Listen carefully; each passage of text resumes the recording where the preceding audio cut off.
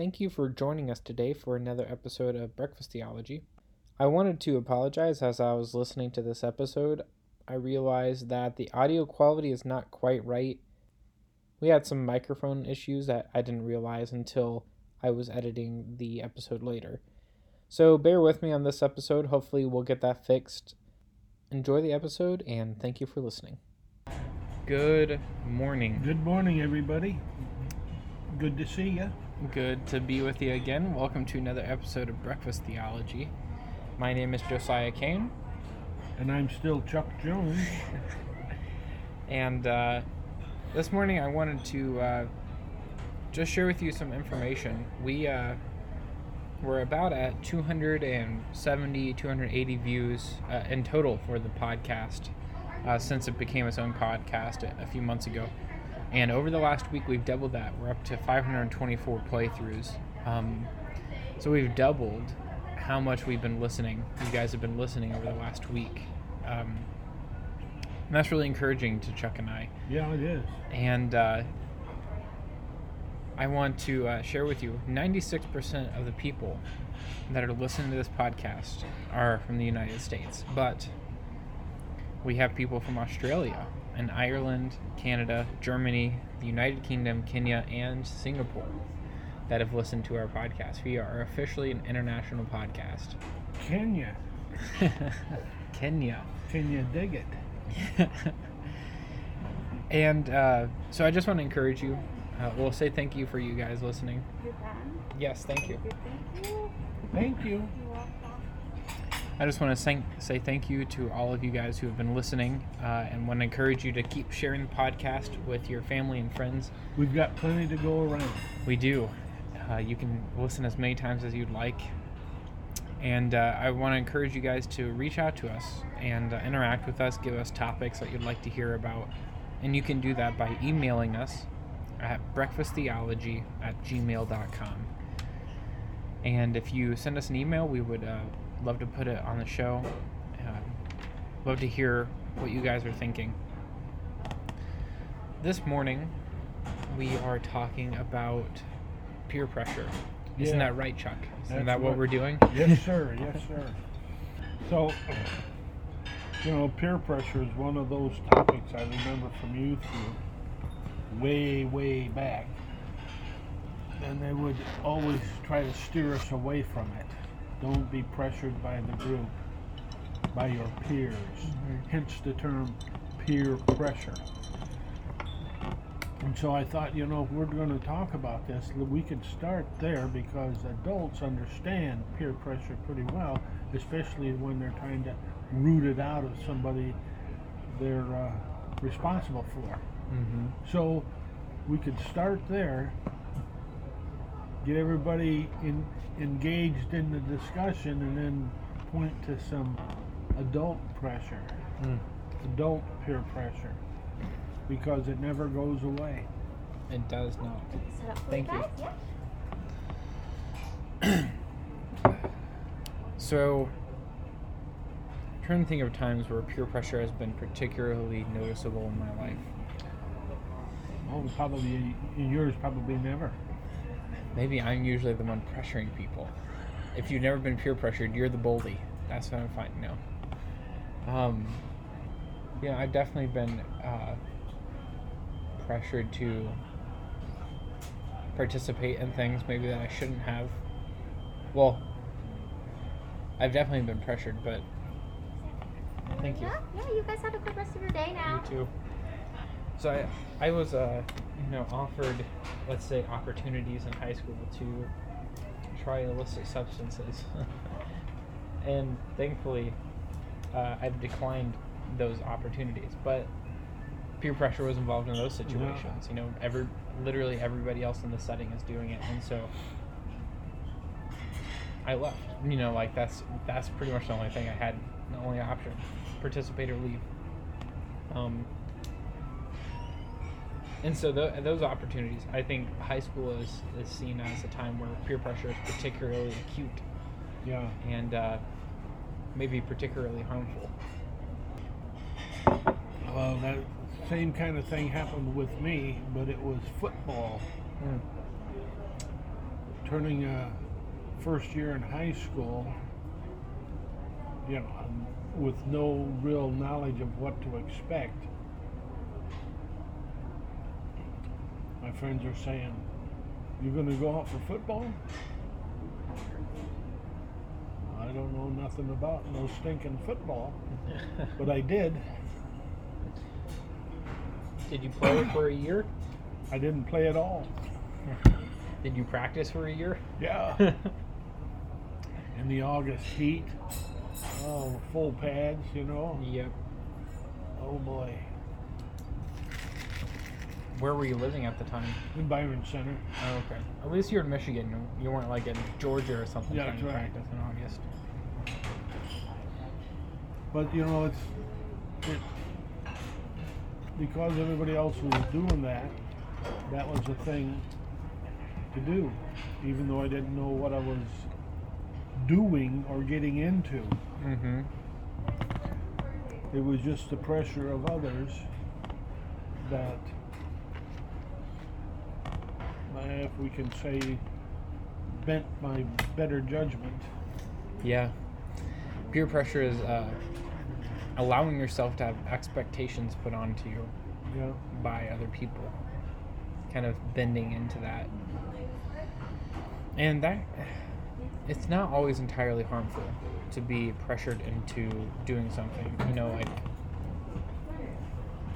I think we have some verses that we could look at today too that show that, but there are times where hanging out with the right people can be positive peer pressure.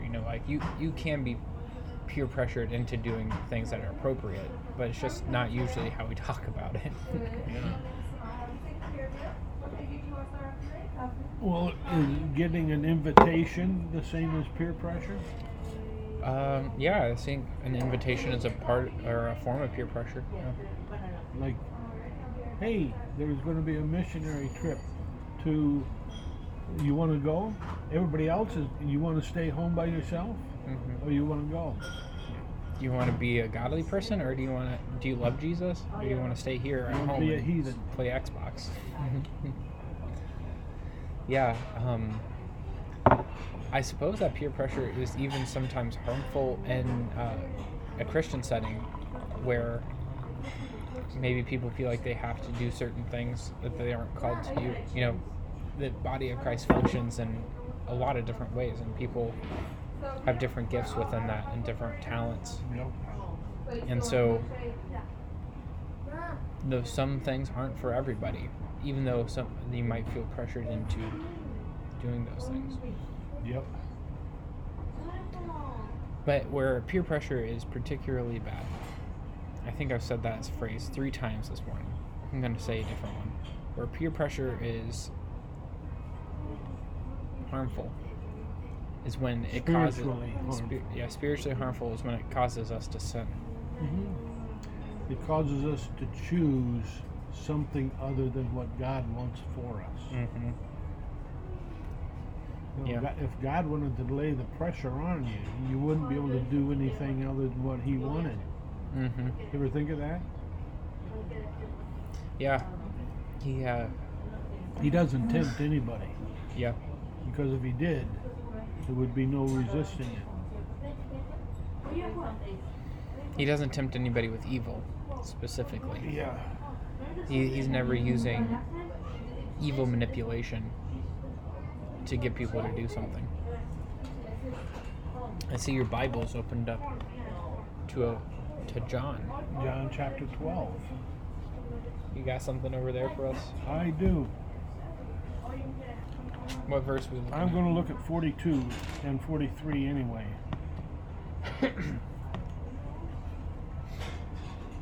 Nevertheless, even among the rulers, many believed in him, but because of the Pharisees, they did not confess him, lest they should be put out of the synagogue. So you see the pressure in play there. Some of the rulers of the Jews believed in him, but they wouldn't confess him out openly because of the pressure of the Pharisees, that they might get put out of the synagogue. they liked their position. Wait, it was Jesus explains it. That's right. In verse 43, for they loved the praise of men more than the praise of God. You hear peer pressure in there somewhere? Yeah. When men become big and God becomes small, men have more influence over you than God has. I think that's a sobering statement. It is. And it makes you, I don't know, it makes me just kind of take a step back for a second and kind of look at my life and things maybe I have or haven't done, and wonder, in any of those situations, was I more concerned with making people happy than I was with doing what God wanted me to do? And I think that's a situation that leadership in the church finds themselves in probably often, or at least maybe more often than most. So pastors, elders, deacons, those kinds of things may find themselves in a situation where they might have to do something that is unpopular, but they feel like God is leading them to do. Yeah. But it definitely happens in, I think it happens in every Christian's life as well, where, maybe you refrain from participating in certain, parties or activities, or, you're spending your money on ministry, so you don't have the money to go on vacation that all your other non-church friends are going on. They really want you to join them, but you can't make it happen or something. I guess there's like an infinite array of different kinds of ways this can work itself out. And Paul says something similar, a similar idea in Galatians chapter 1, verse 10. He says, "For am I now seeking the favor of men or of God? Or am I striving to please men? If I were still trying to please man, I would not be a bondservant of Christ." He makes a statement where it seems two things are mutually exclusive. Yep. Where you're either a bondservant of Christ or your intentions are to please man, and it's hard to be both. Yeah. Or impossible, maybe. You seek the praise of men or God. Can't serve two masters, kind of that same kind of Yeah. thinking. You can't serve yourself and God. So sometimes it's a hard decision. And I know that. But it's No, we just stopped doing them like locking into and we got regular hash browns and their french fries. the right course. Is it the right thing to do? Mm-hmm. Not that, is it the best thing to do for me? Is it the best choice for my career? Is this a wise move? And I understand all of that, but that doesn't enter into it. In my thinking, the question is it what God wants you to do? Mm-hmm. That should be your first question. And only question. Well, I think there might be a room for some caveats past that point. Like, is this God honoring? And there might be maybe two variations of that God honoring question. But if you can't get to the point where you think this is what God would be pleased with, then obviously you're not doing the. You better go down a different Yeah, you better do the switch back to Michigan and go find another road.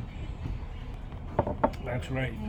In the words of wisdom in the Old Testament, there's also some verses that are, I think, in line with our topic today.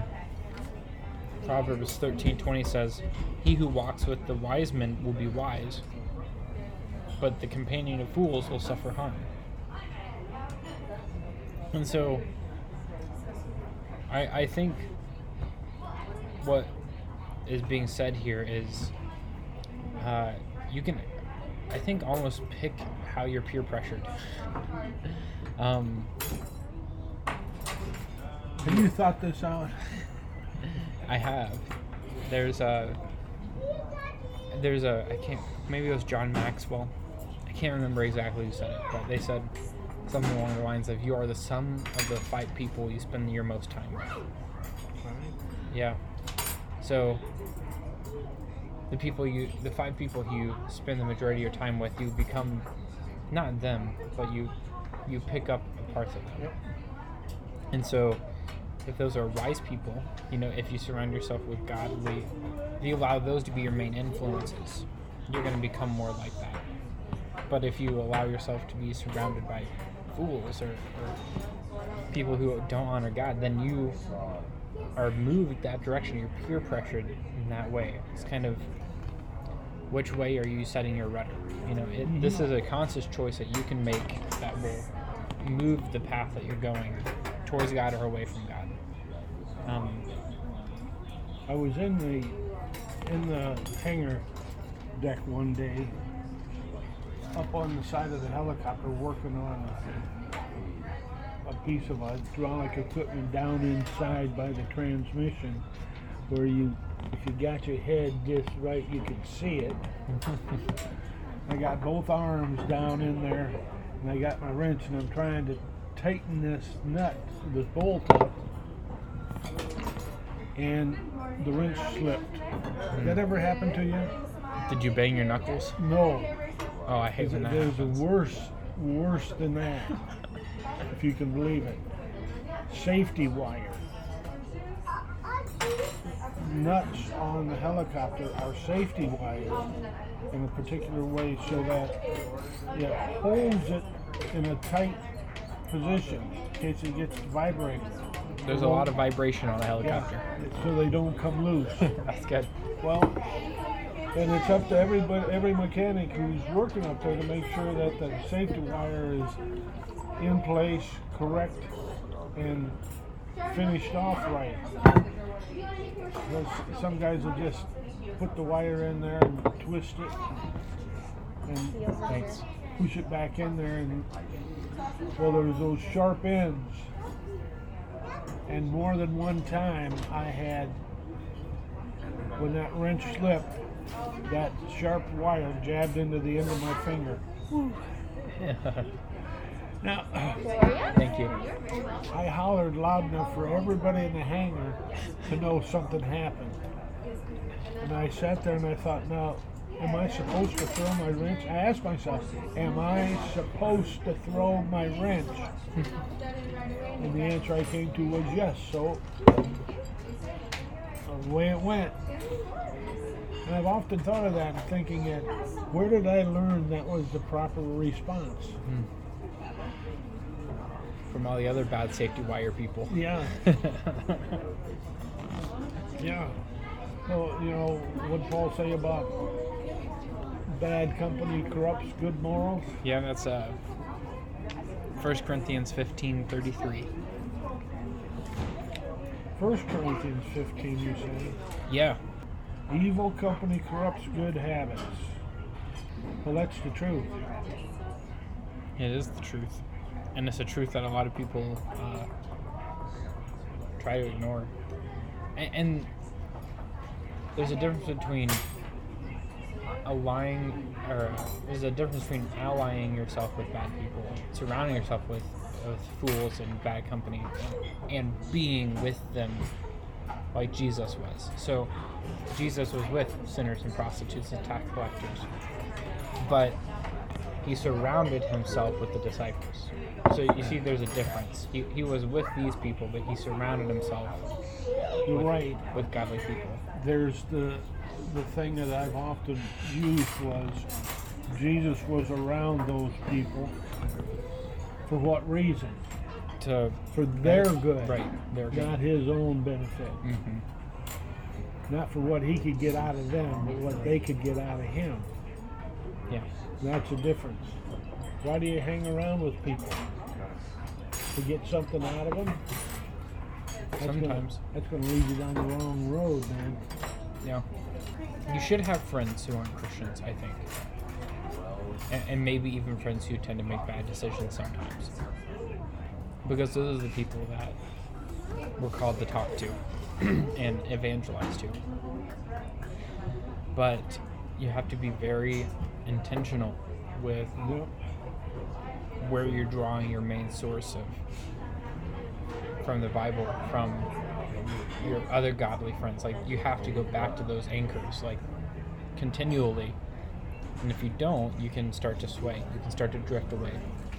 So you should be with those people, but keep in mind they shouldn't become your inner circle. Right.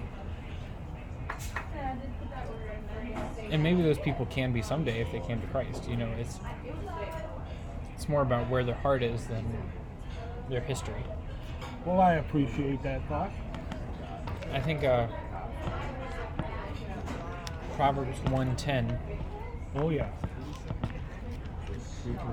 says exactly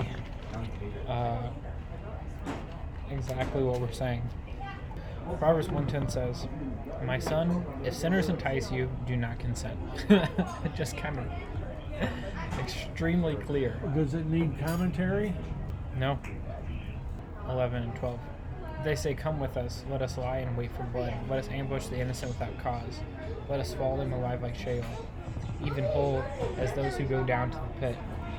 We will find all kinds of precious wealth. We will find a house of spoil. Throw in your lot with us. We shall all have one purse. My son, do not walk in the way with them. Keep your feet from their path. For their feet run to evil, and they hasten to shed blood. Indeed, it is useless to spread the baited net in the sight of any bird." So it just extremely clear. Hey, these They're people. going to offer you all kinds of goodies. Mhm. Don't be enticed by it. Yep. Don't go that way. Even if they call you sissy, yellow, whatever. So be it. There was another situation And then you said you that happened in needed, Acts, verse 5. As the apostles did, they were preaching the gospel, preaching Jesus. And Acts 5:26 says, "Then the captain went along with the officers and proceeded to bring them back without violence, for they were afraid of the people, that they might be stoned." So they go to get the apostles for preaching about Jesus. But they do it nicely because they don't want to cause an uproar. When they had brought them back, they stood them before the council, and the high priest questioned them, saying, "We gave you strict orders not to continue teaching in the name, and yet you have filled Jerusalem with your teaching and intend to bring this man's blood upon us." But Peter the apostle answered, "We must obey God rather than men." So obviously this is an extreme example of suppression of the gospel. I mean, if that comes down to it, you should do as Peter does and say, I can't stop speaking even though you want me to. But it just goes to show where the pressure is. Well, you know, there was a few years back, I don't know, the word police, speech police, thought police, whatever it was. There's things you can't say.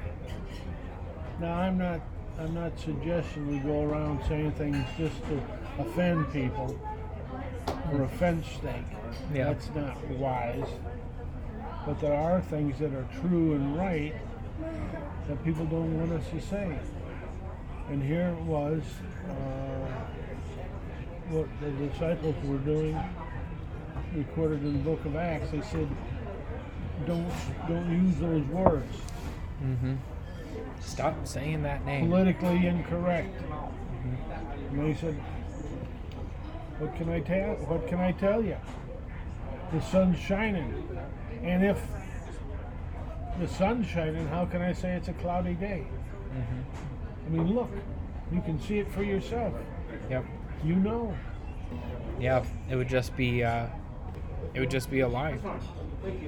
So, do you have any other verses or anything else for us to look at this morning? Well, Proverbs 14:12. Are you familiar with those numbers? Yes. Read them for us, please. There is a way that seems right to a man, but its end is the way of death. Yep. Everybody's doing it. Mm-hmm. Everybody's saying it. Everybody believes it. Well, you know, you can go through the scriptures, find yourself a 1-year Bible reading plan, and as you're reading through it, make note of every time the majority was right. Yeah. And you'll find none. Yep. There are some times when the majority is correct. In the Bible? No, just in general. But there are a lot of times when the majority is incorrect. Oh, yeah. Let's see. The majority of people on the earth decided to eat the fruit of the knowledge of good and evil. I would say everybody on the earth decided to do that. That was peer pressure. Adam, dear, I have something for you. Mm-hmm. Try this, you'll like it. Yeah, it's not very often the entire world goes one direction. The Tower of Babel. Yep. Let's have a consensus Mm-hmm. here, and we'll build a temple that'll reach to heaven. I mean, there's on and on and on through the history. So don't go with the crowd. Don't go with the crowd. Unless you think the crowd is actually trying to honor God. In that circumstance, that'd be okay. But Well, even the term used for You can also any of the burgers on believers substitute with like crispy chicken. in the last age is the remnant, Yeah, it doesn't explain it very well. just a part of the whole. Certainly not the whole. yeah, for sure. I think I want to close us off today by reading out of Matthew 16.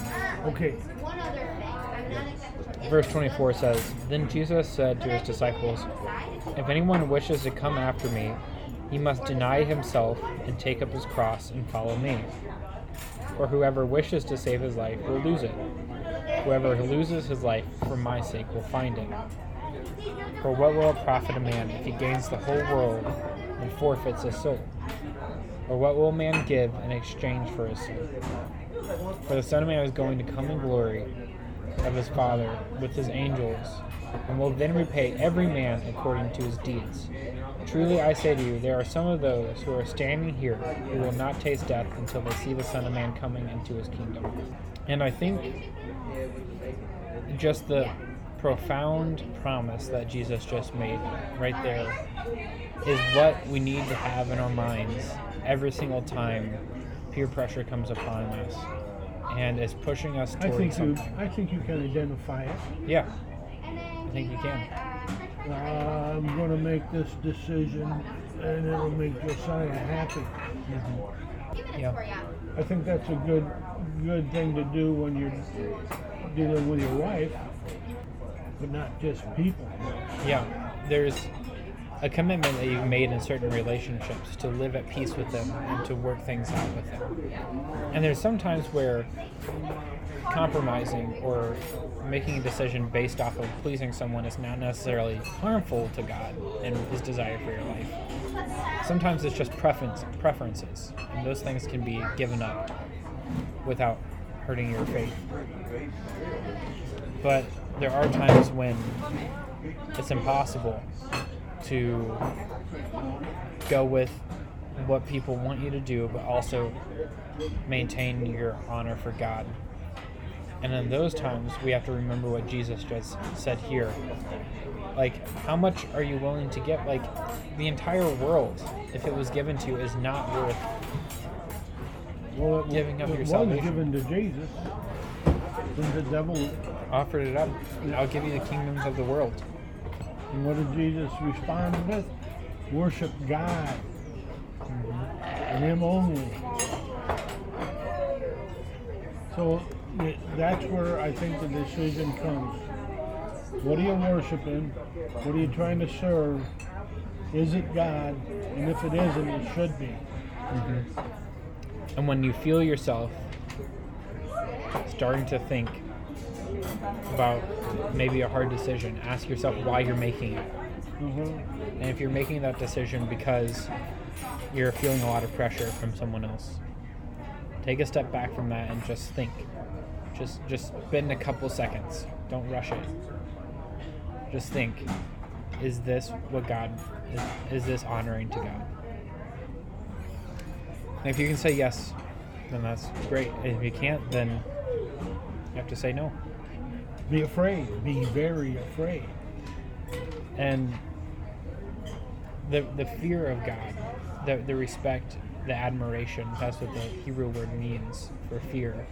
That fear of God, that respect for Him, is the beginning of knowledge, is the beginning of wisdom. And the more you practice that, putting His things first, your eyes will be more open, you'll mature, you'll be more enlightened, and you will be better able to identify ungodly decisions and live a more God-centered life. Yeah.